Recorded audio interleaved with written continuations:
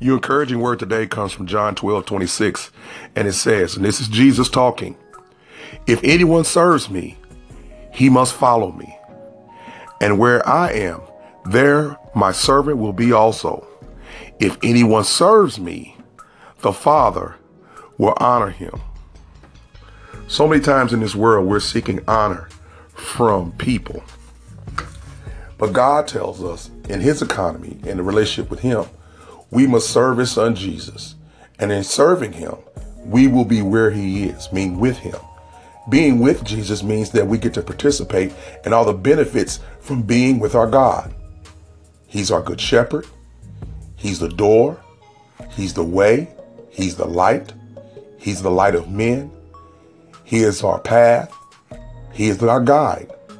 He's the one who loves us regardless. So when we serve God through Jesus, we are being obedient to our Creator. And our Creator says that being obedient to his son, he will honor us. Wouldn't it be great to know that no matter what you did and who you served, it's because you're serving Jesus and you look forward to the Father honoring you, be it here on this earth or later on in your eternal life. But you will be honored. That's a promise. You don't have to worry about if you're going to be honored because God is going to honor you personally himself. There's a blessing, an honor that's tailor-made for your obedience that no one can take away from you. So don't be discouraged.